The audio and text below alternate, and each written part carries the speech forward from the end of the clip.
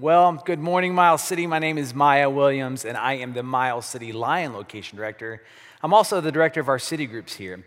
If you don't know what city groups are, or you do, but you're not part of one, I have some really great news for you. Sign-ups for that start today. Just a brief explanation of city groups. City groups are just small groups of people that meet in various different cities at different times and days of the week. And this is just almost one of the absolute best ways to start to form community.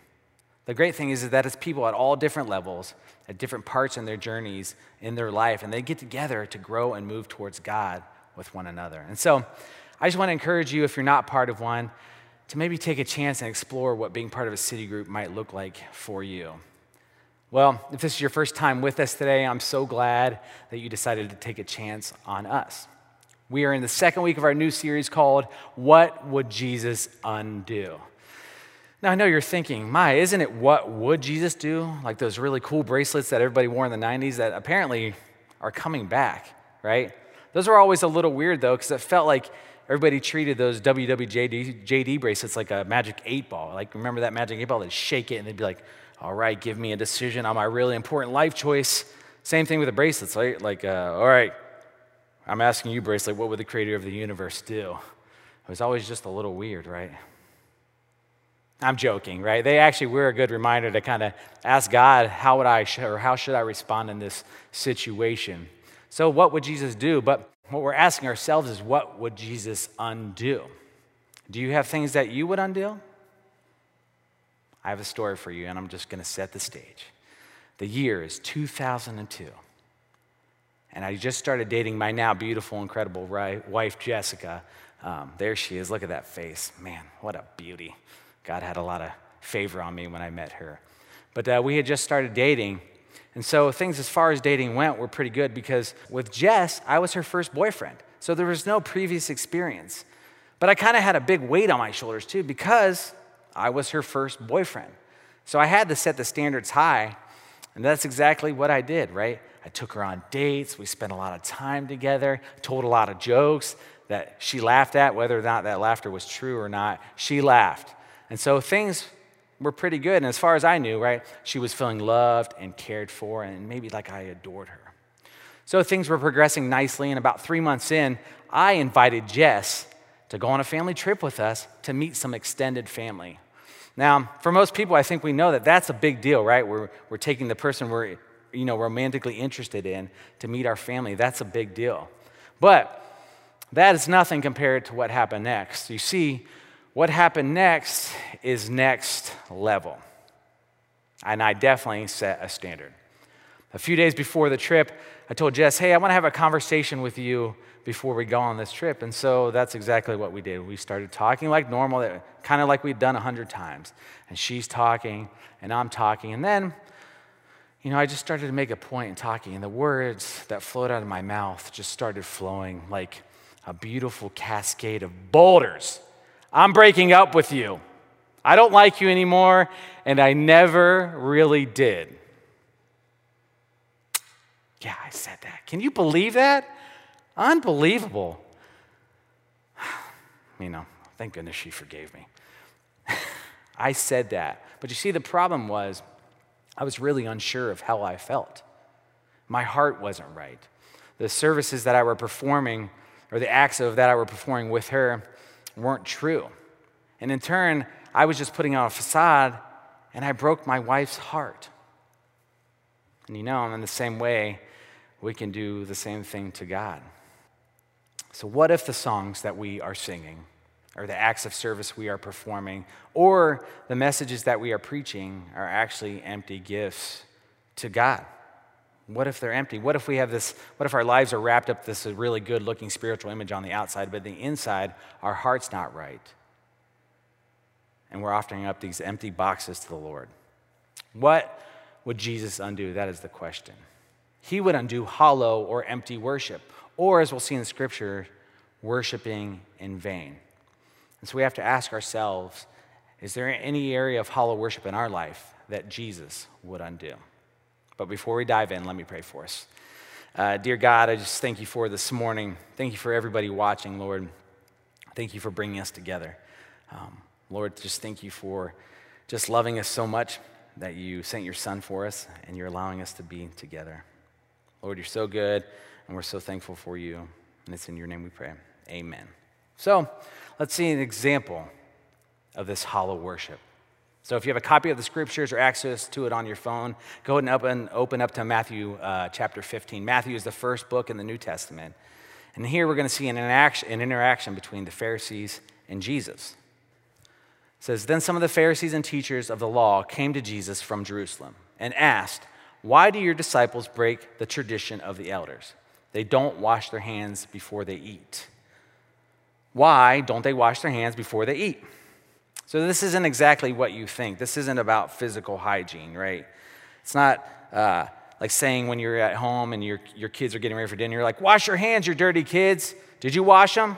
Wash them again, wash them again. Or maybe you're obsessed with the way your hands smell and you're like, I got to wash them 100 times to make sure they smell good. I'm not sure if anybody has that obsession. Definitely wasn't me.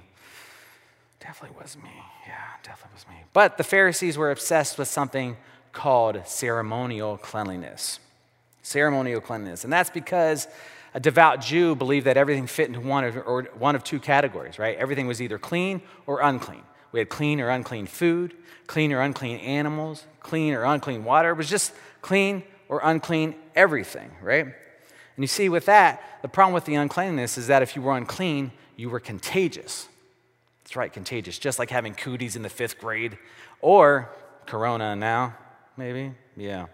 So for example, if a bug touched your coffee mug, then the mug was unclean. If you touched the mug, you were unclean. If your wife touched you, she was unclean. The kids touch your wife, they're unclean. Dog touch your kids, dog's unclean. Before you know it, the grass is unclean and you can't walk anywhere, you know? So it was contagious. So we asked ourselves, what did you have to do if you were unclean? What did you have to do to get clean? Well, you had to wash your hands in a very certain, elaborate way, right? Now, these days, we've had a real focus on washing our hands. And can I just be honest? We should always have a focus on washing our hands. It's a good thing to do. But that's not how this was, right? They had a really certain way to do it. It's a very detailed way. And so the way they do is they hold their hands like this. And, you know, it wasn't washing your hands and singing the ABCs like we tell our kids to do. But they had to hold it in a certain position and use a certain amount of water. And the reason they held it in a certain position is because when they poured the certain amount of water over your hands, it would just drip down and hopefully not touch any other part of your body. But you had to make sure it didn't touch any other part of your body, because once the water touched your hands, the water became unclean. So we know the cycle, right? Then if it touched any other part of your body, then that part of the body was unclean, and then you were unclean and fit to worship God. And so now these devout Jews, they took it actually to a next level beyond that. You see, most of us say a prayer before a meal, right? We wash our hands before the meal. That's like a cleanliness thing we just kind of do. But they took it one step further. We do it before the meal. They did it before each course. So, before your turkey, wash your hands. Before your salad, wash your hands. Before your dessert, wash your hands, and so on and so forth. And I'll be honest, I'd probably just be dead because I wouldn't want to do all the steps to eat my food. So that's what they would do. So after that, you were clean. If you did that, you were clean. You did all the things, you were clean and fit to worship God. So these Pharisees, right, they're asking Jesus, why aren't your dudes doing this? And then Jesus just unleashes them. The way I kind of feel like it's like, you know, when you got your back turned to somebody and they say something and you're like, what did you just say? That's what Jesus did. Jesus unleashes on them. He goes, you're not even loving people. You're not even treating people with respect. Your heart is not even connected to God. He says you're not even loving people. You're not even doing the second most important commandment. On the outside, you're obsessing with all these outward expressions and traditions, when on the inside, your heart's not even connected to God. You're dirty. You're unclean. And then Jesus says in verse 7, you hypocrites. And then what's next is even better, right? He pulls out a saying. He quotes the OG prophet Isaiah, and he says, Isaiah was right when he prophesied about you. He said, they honor me with their lips, but their hearts are far from me. Let me say that again. He says he was right when he prophesied about you. They honor me with their lips, but their hearts are far from me. They're offering me lip service. Basically what he's saying is, what you're doing for you, that's what Jesus would undo. Hey, maybe we got a new bracelet idea. right? I mean, they're starting to come back in the style. Maybe make a, what would Jesus undo bracelet? Probably not, but it feels like they probably could have used those bracelets back then. So how do they worship? How did these Pharisees worship, right? He says, they worship me in vain.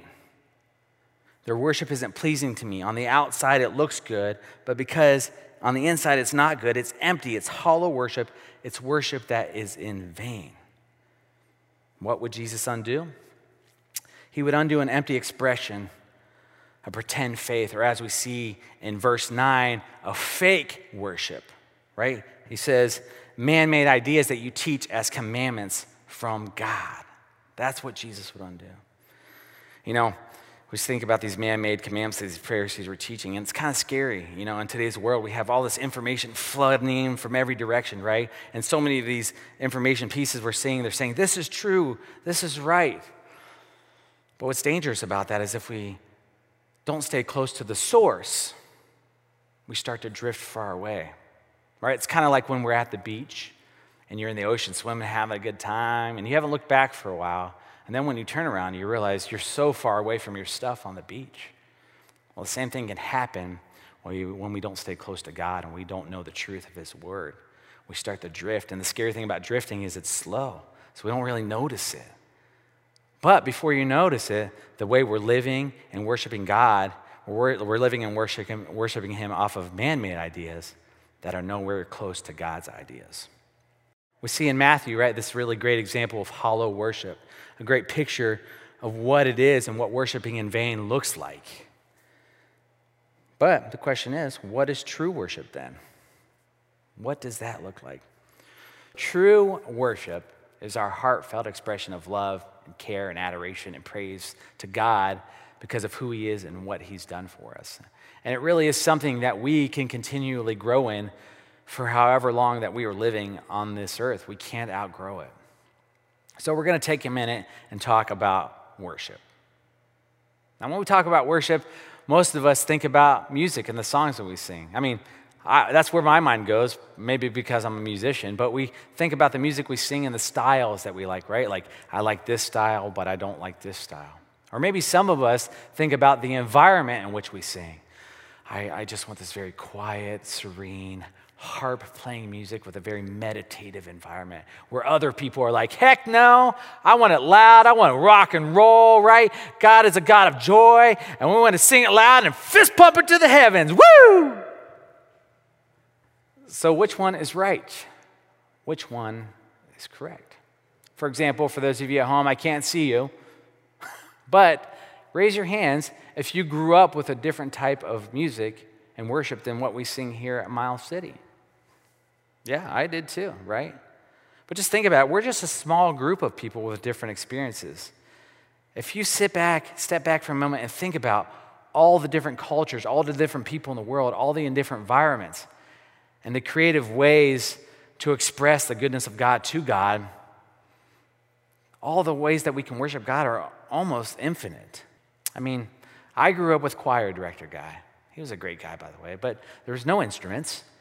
He was just, when he was ready for the performance, he'd scream back, hey, sound booth guy, just go ahead and click play, and a tape would play, and the sound jar would come in, and he'd start the flowing of the hands. Until my parents moved to a different church, and that's where one of my best friends' dad was leading worship, and he was just, for the day, it felt like he was so modern. I mean, he was playing that acoustic, jumping around the stage with so much energy, rocking around. I mean, he was so crazy that he even led the kids' Christmas special. He was like throwing candy canes at their head to make sure they're awake. It was really crazy. But he would do that. And so there's so many ways. I mean, I've played at churches where there was dancing. I've also played at churches where there were waving flags. Maybe you grew up at a church with a lady who played a tambourine like it was the only way to worship God, and she was just shaking it like there was no tomorrow. Maybe you had tambourine lady at your church. The fact is we can talk all day about different styles, right? A cappella versus rock and roll. Acoustic versus handbell choir. Do we sing 2 songs or do we sing all day? The ways are endless, so which one is right? Let's take 2 examples. Traditional versus charismatic. Which way is the best? Which way is right for God? Well, I have the answer. Are you ready? It feels good. It feels like, all right, here's the answer. The answer is both are right before God. Or neither is right if our hearts are not right. Example here. I just want to have a picture of my kids up here. Look at me. They're the cutest. I mean, I'll be honest, there's probably things they get away with that they shouldn't. But they're so cute, and it's a gift to be their dad. So, but, let's just take them for example. Let's say it's Father's Day, and my kids had prepared this really true heartfelt expression of how much they loved me. And they came in right in front of me, hands like the Von Trapp family and Sound of Music, and they start singing this a cappella thing. And I go, no, hold on. Thank you, but if you really want to honor me and show me how much you love me, you better have a guitar. You better have a bass guitar too. You better have drums, because drums are great. And one of you better be wearing skinny jeans and have your hair spiked, because one of you has to be the worship leader. And if I don't see the worship leader, then it doesn't mean anything to me. Right? Or maybe they come to me, right? Maybe they do the opposite. They come to me, they prepare this thing just to touch my heart, and they're just banging loud pots and pans and slapping things everywhere. And I go, no. If you want to honor me, if you want to do something that touches my heart, you should just have an acoustic guitar. Maybe read some words, some scripture over it. That's really what will touch my heart. See, I would never say that to them, because if their hearts are right when they're doing it, it didn't matter whether they were banging pots and pans or they were playing an acoustic guitar, if their hearts are right. Any expression of worship is honoring to God when our hearts are connected to His, but neither are right when our hearts are not right. Hence, they honor me with their lips, but their hearts are far from me. They worship in vain. You see, true worship that touches God's heart has nothing to do with the style of the music we sing or perform. It's the reflection of the condition of our heart. It's the reflection of a heart that is right with God. I'm going to say that one more time. I just love that. True worship isn't about the style or the rendition of the music that we sing. It's about the condition of our heart from which we sing. So what would Jesus undo? He would undo hollow worship and hearts that are far from Him, but acting like they're not. You see, being a Christ follower and worshiping God isn't just a hobby. If we're Christ followers and we're claiming to be that, Christ is our life. It's not a hobby. It's not a part-time shift. It's not something you pick up only on the weekends, like, hey, it's the weekend, I better pick up my Jesus. It's not just something you pick up on Sunday morning on your way to church. It's not a piece of clothing you put on to look the part, or a post you put on Facebook so you look good. If we are Christ followers, then Christ is our life. Therefore, worship isn't just the songs we sing, it's the life that we live. It's the life that we live. So, how do we express worship?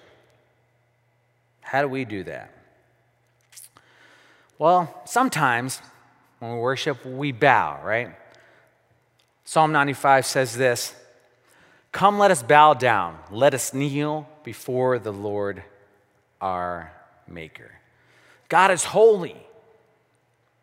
God is holy, and so we kneel, right? We kneel to Him. That's just what we do. Sometimes we bow and we kneel before God because He is holy in worship. Sometimes we dance in celebration and worship to God. Psalm 149:3 says this: "Let's praise His name with dancing." Let's praise His name with dancing. Yeah. Well, all of us have our giftings, right? That's not mine. But even if it's not your gifting, you still have home base. It's okay, because there's home base, right? You remember the movie Hitch? And he's got Kevin James dancing, he's just doing this, right? This is home base. Even if you can't dance, you always got this. I feel good about that. And sometimes we actually need that slap from God, like Will Smith does, to get us back in check, right? But sometimes we praise his name and worship him with dancing. Sometimes we worship with a sacrifice of praise. Hebrews 13:15 says this: through Jesus, let us continually offer him a sacrifice of praise. Let us continually offer him a sacrifice of praise. What this means is that we worship him when we feel his presence, and we worship him when we don't. We worship him when we have joy, and when we're joyful, and we worship him when we're low. We worship him when we are healthy, but we also worship him when we're sick. You see, we offer God a sacrifice of praise because our worship isn't based on our circumstances. It's based on his character. Our worship isn't based on the circumstances that we're in. If we're in a job that we like, or we're in a job that we don't like, or parenting's hard, or maybe you're a single parent and things are rough. Maybe you have your spouse next to you, but maybe you had an argument. The thing is that we offer God a sacrifice of praise, and we don't do it in our circumstances, right? Our worship isn't based on that. Our worship is based on God's character. Our true heartfelt expression of worship is based on who Jesus is and what he has done for us. It's not our position that we're in, it's his character. So sometimes we worship him with a sacrifice of praise, right? Sometimes we do that. But daily, every day of our lives, we lay down our lives as an act of worship. Worship isn't just something we do, right? A worshiper is who we are because of who God is. I love what the Apostle Paul says here in Romans 12:1. It says, therefore I urge you, brothers and sisters. I just want to stop right there for a moment.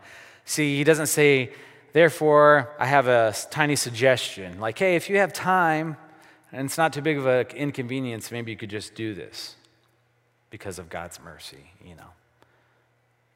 He says, therefore I urge you, brothers and sisters, I urge you in view of God's mercy to offer your bodies as a living sacrifice, holy and pleasing to God. This is your true and proper worship. In response to what God has done for you and for me, the only reasonable worship is to offer a living sacrifice. And everything that we do may be glory to God, because worship isn't just the songs that we're singing. It's the life that we're living. It's the life that we're living. So we're going to take a moment and we're going to see where everybody's hearts are. And I'm going to sing a song. Because if our hearts are right, my voice, which can make cats and dogs scream in pain, isn't going to matter because our hearts are right? I'm joking. I'm not going to do that. I am very well aware of the gifts the Lord has given me, and that's not one of them. But in all seriousness, I want us to take a moment and settle our hearts and think about who Jesus is. Jesus is the perfect Son of God that God sent to earth to die in our place and take our sins so that we could have eternity with him. When we were headed towards eternal separation from God because of our sin, the scriptures say that he made him who knew no sin to become sin on our behalf, on your behalf, on my behalf, so that we might become the righteousness of God. He sent his one and only Son to earth to take human form and to die on a cross so that he could have a relationship with us. Jesus is the way, the truth, and the life. In him there is hope. In him there is forgiveness. In him there is joy. In him there is redemption. In him there is unconditional love. In him there is the perfection of a father. In him there is life more abundant. There's nothing that we can do. There's nothing that we can do that is beyond the reach of Jesus.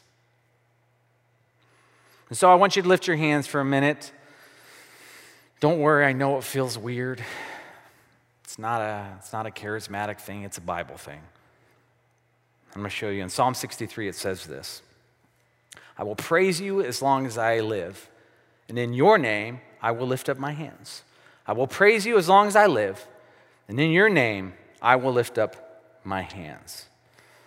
Now, lifting our hands, right, in our society is pretty amazing because it can represent or symbolize two complete polar opposites, right? We lift our hands sometimes when we're in our difficult place. We've got nothing left. We've given up. I've got nothing. I've got nothing. And so there's no escape, and so I surrender. I surrender to you, God. I give up. Sometimes we lift our hands in surrender. But on the other end, right, sometimes we lift our hands in victory. It's a celebration. Our team won. Woo! Finally, it happened. Yes! We lift our hands in victory and to celebrate something. When is the last time that you lifted your hands? Now, I get it. It's weird, right? And I'll be honest, I'm not always the hand lifter when we're singing songs. I'm more typically the hands in my pocket, swaying back and forth type of guy. Maybe I get one of these really big rockings going on, Maybe I get a power fist to the Lord. But I'm not typically a raise your hands type of guy. But let's just picture raising our hands for a moment, right? We lift our hands when we stretch and it feels good, right? Or let's think about your kids running towards you for you to pick them up. And you outstretch your hands and you lift them up, and that represents for them that you love them. So think about your kid running to you, but you didn't reach out. How would that make them feel? You see, our posture can often be very indicative of how we feel or where we are at. For me, I remember when God changed my posture. 2012, 4 kids, changed my career to be a firefighter. I went through all the training and the courses, and that all went really well, but I couldn't find a job. I had 4 kids. I tried everywhere. I tried at Wendy's. I tried emptying garbage. People just wouldn't let me. And so it came to this moment where I was on my back looking up. And I'll tell you that sometimes we need to be put on our backs to look up. But up to that point, right, my posture, even though I was resembling or my life would be reflective of he loves God. He totally trusts God with his whole life. If my posture would have really been shown, it would have been like this. Or I would have had my hands in my pockets. But what happened at that point, we had gone through all of our savings. And I didn't know where money was going to come from for the next house payment. We were out of groceries. We maybe had $2 in our checking account. And I tried all that I could have done in my power. And nothing was happening. And so finally I lifted my hands and I surrendered to God. I said, God, I'm tired of trying to do this. I'm doing these things and I'm saying all these things, but really I'm not trusting you, Lord. I'm not fully loving you. And God changed that. And so at this point, I just lifted my hands and I said, God, it's you. It's up to you. And God just showed off. And everybody's experience is different. But God showed off, and I had no idea how. But we kept our house for some reason. We had food for our stomachs. But what really was amazing is that my posture went from this to this, and my view of God went from this small to this big, where words cannot describe how big God is. You see, the way we worship God looks like a lot of different ways. Maybe we bow, maybe we kneel, maybe we lift our hands. But oftentimes the position of our physical posture can oftentimes change the position of our spiritual posture. And so, as you're just thinking about that, thinking about your posture, right? Thinking about the way you worship. We worship a holy God that sent his son to die for us. So sometimes maybe changing our physical posture before God, maybe that can help change our spiritual posture. Now, it always doesn't have to be lifted hands, right? Maybe for you it is bowing. or kneeling or dancing. Maybe it's praying. Maybe it doesn't have to be any of these physical things that we're talking about, these expressions, but maybe it's just praying. When is the last time that you prayed? When's the last time that you had a real conversation with God? Maybe the answer is never.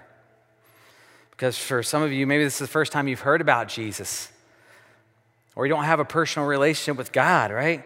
But you've heard about him and the amazing things about God. See, the amazing thing is that when you come before God with lifted hands, you get the surrender and you get the victory at the same time, the same moment. And the position of your posture starts to change. At the moment you lift them in surrender, you experience the victory of being loved by the creator of the universe, Jesus. So we lift our hands to God. If that's you and you've been feeling that little nudge and you feel like, I want that hope, the unconditional love that comes from knowing the creator of the universe, who died for me and loves me so much. And today you are feeling like today is your day of surrender. And today is the day that you want your posture to change. If that's you, I just want to ask you to go ahead and bow your head with me, and I'm just going to walk you through a conversation. And there's nothing magical about these words, but what these words are reflecting are the condition of our hearts. So with your head bowed, I just want you to have this conversation with God. Say, God, I confess my sins to you. I believe that you are Jesus, you are God. Thank you for dying in my place to pay for my sin. Thank you for rising again for me.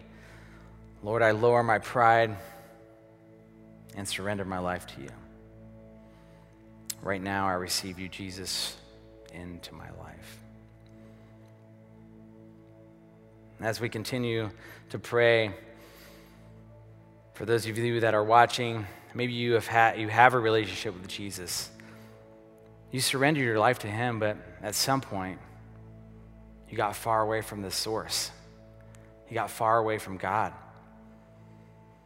And instead of living your life surrendered to God, you started living your life by your personal preference.